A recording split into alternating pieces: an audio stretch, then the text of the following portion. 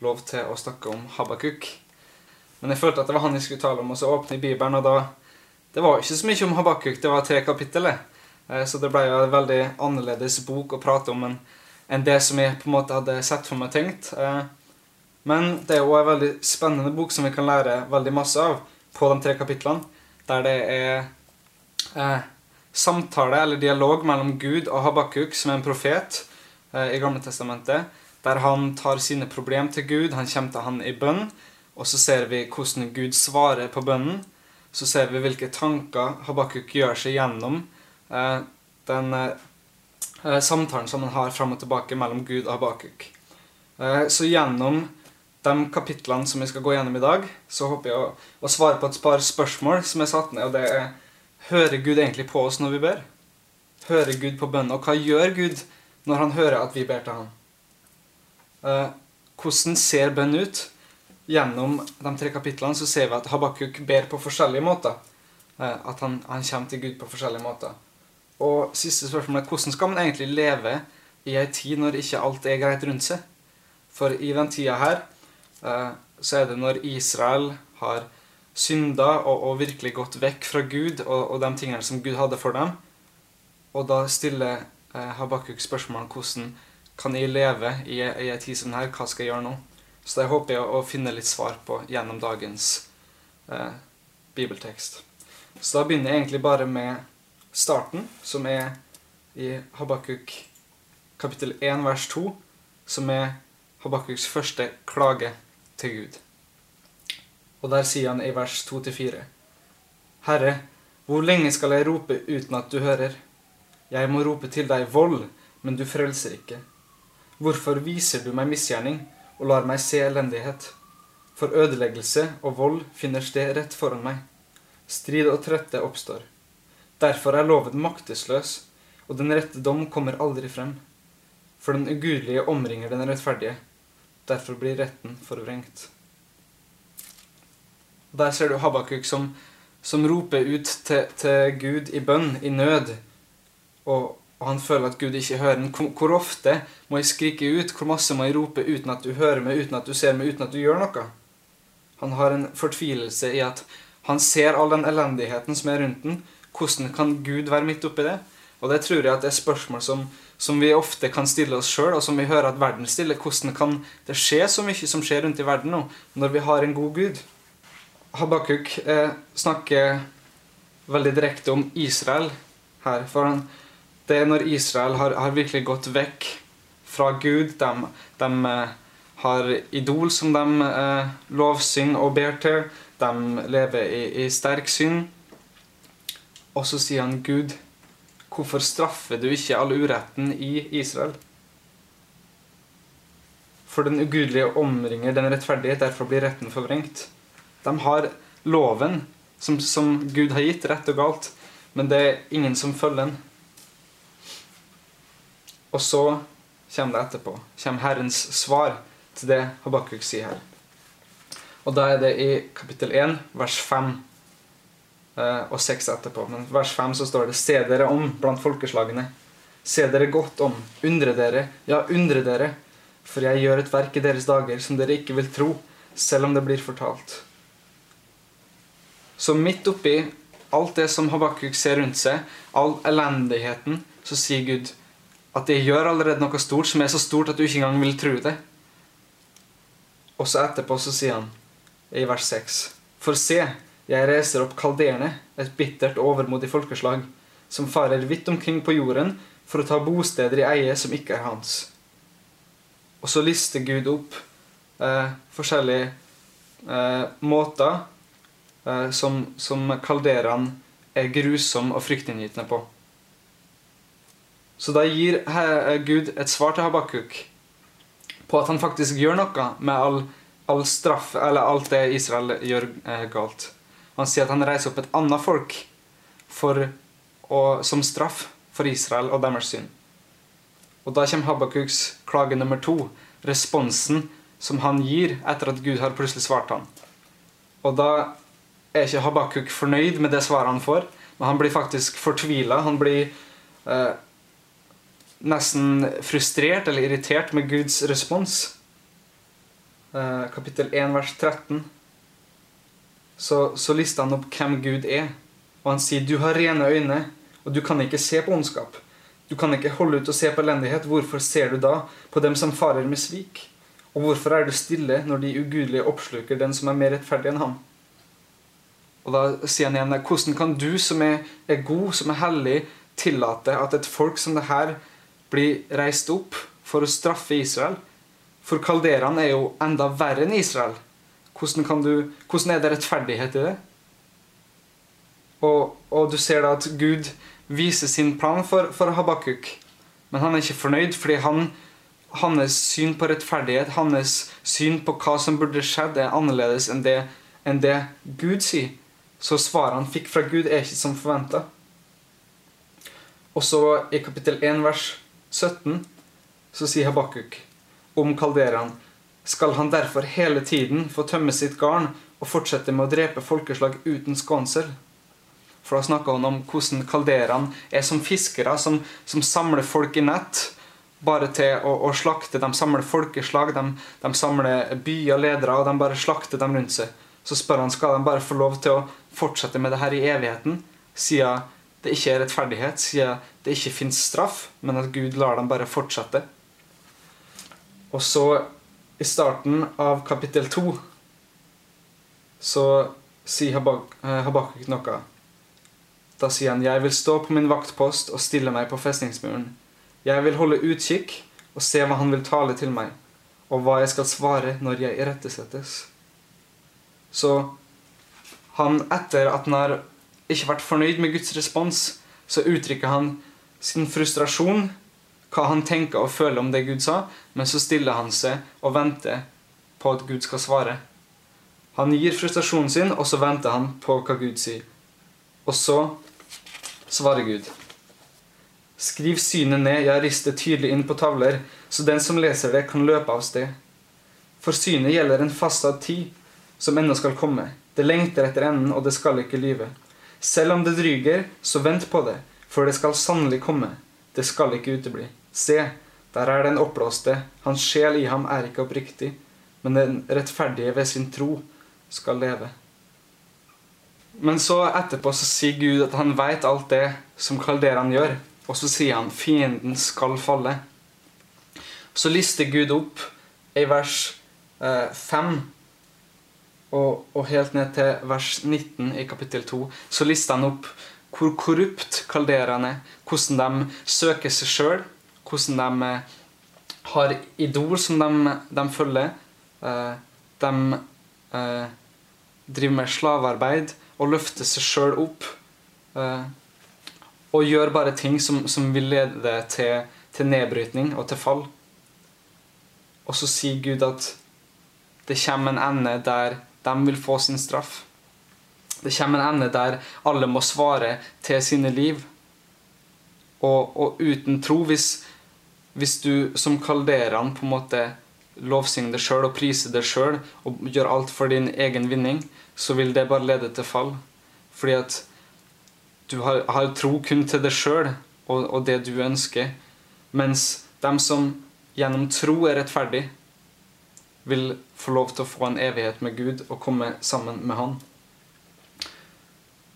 Og etter at Gud har sagt alt det her, hvordan han har en plan, selv om kalderene får lov å gjøre det her nå, så kommer det en ende. Det kommer en tid der alt vil bli tatt hånd om. Det vil bli en dommedag der alle må stå foran domstolen. Så går Habakkuk fram i bønn igjen. Og han starter med å si, vis barmhjertighet. I vreden han ser at Gud har vrede for hvordan folket hans har respondert til det han har gjort for dem.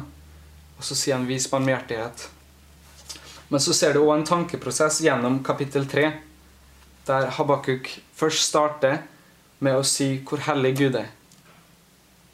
I de første par versene så snakker han om hvem Gud er, at han er hellig, at han er herlig. Og så går han videre i en del vers og snakker om hvor mektig Gud er. Han snakker om hvilken kraft Gud har, hva han er i stand til å gjøre, at han er i stand til å utrydde folkeslag, at han kan gå inn å spre frykt, og at han har all makt. Og så avslutter han med å gå inn på Guds plan. Hva er planen til Gud i alt det som skjer? Og da er det frelse. Så i kapittel 3, vers 13, så sier Habakkuk: Du går fram til frelse for ditt folk, til frelse ved din salvede. Du knuser overhodet i den ugudeliges hus ved å legge grunnvollen bar helt ned til klippen. Og da ser du at Habakkuk har begynt å forstå hvorfor Gud gjør de tingene han gjør, og at han har en plan, at ikke Gud er fraværende i alt det som skjer, i alt det vonde han ser rundt seg. Og så sier han i kapittel 3, vers 16: Da jeg hørte dette, ble jeg rystet i mitt indre. Mine lepper skalv ved røsten. Det kom skjørhet i mine bein. Jeg skjelver der jeg står. Må jeg bare rolig vente på trengselens dag som skal komme opp mot folket. Han skal sende sine tropper inn i det. Og der ser du at han har fått en forståelse om at han må stole på Guds plan, at Gud har en plan. Og at han gjennom det har trygghet, han har en sikkerhet i at Gud har en plan som skal komme, selv om han ikke ser det der og da. At kalderaen får straff, og at det finnes rettferdighet, men han ser det ikke rundt seg. Men han har skjønt at Gud har en plan. I hans tid, ikke i Habakkuks tid, men i Guds tid. Og det gir han en tillit og en trygghet som gjør at han avslutter med en troshymne, som er vers 17-19. Og der sier han: Selv om fikentreet ikke blomstrer, og det ikke blir frukt på vintreet, selv om frukten svikter på oliventreet, og markene ikke gir noe føde, selv om småfe er utryddet fra kveen, og det ikke er noe storfe på båsene, så vil jeg likevel fryde meg i Herren. Jeg vil glede meg i min frelses Gud. Herren Gud er min styrke. Han gir meg føtter som dådyrene, og han lar meg fare frem på mine høyder. Så gjennom den reisen her så starter vi med Habakkuk, og hvordan han er nervøs. Han føler at han ikke er sett, at Gud ikke hører bønnene, og til slutten der han har en tillit til Gud. Han har en tillit til Guds plan, til det Gud skal gjøre, og at uansett hva som skjer rundt han, så skal han ikke frykte, for han vet at Gud har en plan som skal komme. Så hva er det egentlig vi kan lære ut av det her i dag? Og da er det et par ting som jeg har lyst å liste opp, og det er først og fremst at Gud hører våre bønner. Du ser på starten hvor lenge og hvor ofte må jeg rope ut uten at du hører med Gud, spør Habakkuk. Men Gud hører bønnen, Gud svarer. Og så er det spørsmålet: gjør Gud egentlig noe når han hører bønnene våre? For ofte så ber vi en bønn fordi at vi har en tanke om hvordan det burde være. Vi ber en bønn og sier: Gud, det her er det som foregår. Kan ikke du fikse det? Så forventer vi en løsning. Og fordi vi er så låst på den løsningen, så ser vi ofte ikke hva Gud faktisk ønsker å gjøre. Og det er derfor jeg tror Gud sier at selv om jeg hadde sagt det til deg, så hadde du ikke trodd det. Fordi at ofte så er vi så låst inn at når Gud snakker til oss, så er det ikke sikkert at vi hører engang. Vi har ikke muligheten til å tro, fordi at vi er ikke åpne for Gud til å vise oss en annen vei, til å vise oss hans plan. Fordi at vi tenker ofte at vi vet hva som er best. Men Gud, han hører når vi ber. Og han gjør ting, ikke nødvendigvis det vi ønsker og vil, men det vi trenger, det som er best for oss. Og så ser jeg også at vi kan lære at vi skal lytte til Herren i bønn. Du ser at Habakkuk går til Gud, og så klager han, men så ser du på slutten, etter at han har klaget, så stiller han seg på muren og venter på Gud. I flere hendelser her så stopper han opp og lytter. Han gjør seg klar til å få en respons. Og mange ganger så tror jeg at vi kanskje er så opptatt med å be til Gud at vi glemmer å lytte. Vi glemmer å høre hva hans idé er, for at vi er så opptatt med å si: Gud, jeg ønsker det her, jeg har en plan for mitt liv. Det her er det jeg ønsker at skal skje. Og at vi til og med glemmer å spørre Gud: hva ønsker du å gjøre i mitt liv? Og Gud kan gjøre så mye mer hvis vi gir han muligheten til å vise oss hans vei, hva han ønsker å gjøre. For det vil alltid være det som er best for oss, til og med når vi ikke ser det. For av og til så kan det at vi har det hardt, eller gå gjennom noe tøft, være det som er best for oss, fordi at det vil lede til noe som er på andre enden.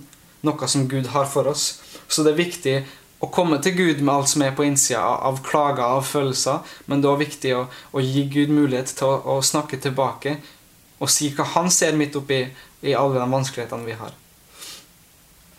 Og så det å leve etter tro.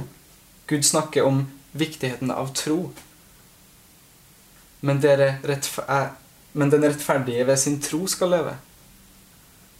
Og det tror jeg viktig både nå og i den tida som kommer, at det gjennom tro at vi har en mulighet til en tid etterpå, men det også gjennom tro at vi kan holde fast ved det løftet at det kommer en tid.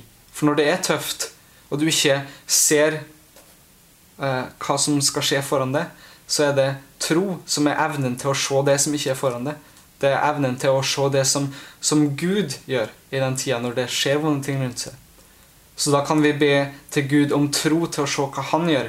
Ikke bare det vi ser rundt oss med våre fysiske øyne, men det som Gud ser.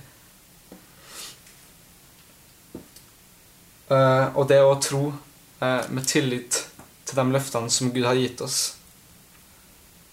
Og så det til slutt å stole på Guds plan. At vi ikke lener oss så sterkt inn i vår plan hele tiden. At vi villige til å ta et steg bak, ydmyke oss og spørre Gud, hva din plan i det her? Hva ønsker du å gjøre? Og gjøre oss tilgjengelig for Gud. Så da det jo egentlig spørsmålene som vi startet hele den økta her med. Hører Gud våre bønner? Uten tvil. For Bibelen sier oss at Gud hører alle bønner. Gud lytter når vi ber til han. Og gjør han noe med bønnene som han hører? Uten tvil, men ikke alltid det vi tenker. Ofte så har Gud en annen plan, en annen løsning enn den vi selv ser. Så det viktig å igjen ta et steg tilbake og være åpen for at Guds plan ikke vår plan. Og hvordan ser bønn ut? Du ser at bønn på forskjellige måter her. Du ser at det starter med at det klager. Habakkuk kommer foran Gud med alle følelser og ting han tenker og kjenner på. Han åpen og sårbar med Gud på den frustrasjonen han har i at Gud ikke gjør noe, at Gud ikke hører. Og så ser du at han lytter i bønn. Han i bønn, men han stille foran Gud og venter på svar. Og så ser vi også på slutten at når han har fått en åpenbaring over Guds plan, hvem han og hvordan det hele henger sammen, så kommer han til Gud i pris og sier at uansett hvordan det ser ut rundt han, uansett hvilken situasjon han så vil han gi pris til Gud, fordi han kilden til glede, og han står fast i tilliten på at Guds plan vil komme til slutt i den tida som Gud har satt for det. Og siste spørsmål jeg stilte var, hvordan skal man leve i en tid når ikke alt greit rundt seg? Når ting vanskelig, når vi har krig, når vi har sykdom og ting som skjer rundt oss, hvordan skal vi leve? Men den rettferdige ved sin tro skal leve. Vi skal leve etter vår tro. Tro på løftet som Gud har gitt. Tro til å se ting som vi ikke ser foran oss akkurat nå. Til å se det Gud gjør. Til å ha tro på at Gud gjør større ting. At han gjør så store ting at vi hadde ikke trodd på det hvis han faktisk delte det med oss. Så da håper jeg egentlig at det her blir en oppfordring til folk til å tørre å være sårbar med Gud, til å tørre å åpne seg opp, gi det du kjenner på innsiden som han gjorde, men så ta et steg tilbake, vent på en respons, hva sier Gud om situasjonen? Og du åpen for han til å snakke tilbake. Så still spørsmål, tanker vi har, ta det til Gud, fordi han ønsker å komme til oss og gi svar på dem. Så fortsett å ta tinger som på hjertet til Gud, la han tale til oss, og la han vise oss hans plan når vi ikke alltid føler at det går den veien det burde, og ha tro på at Gud gjør noe selv når vi ikke ser det.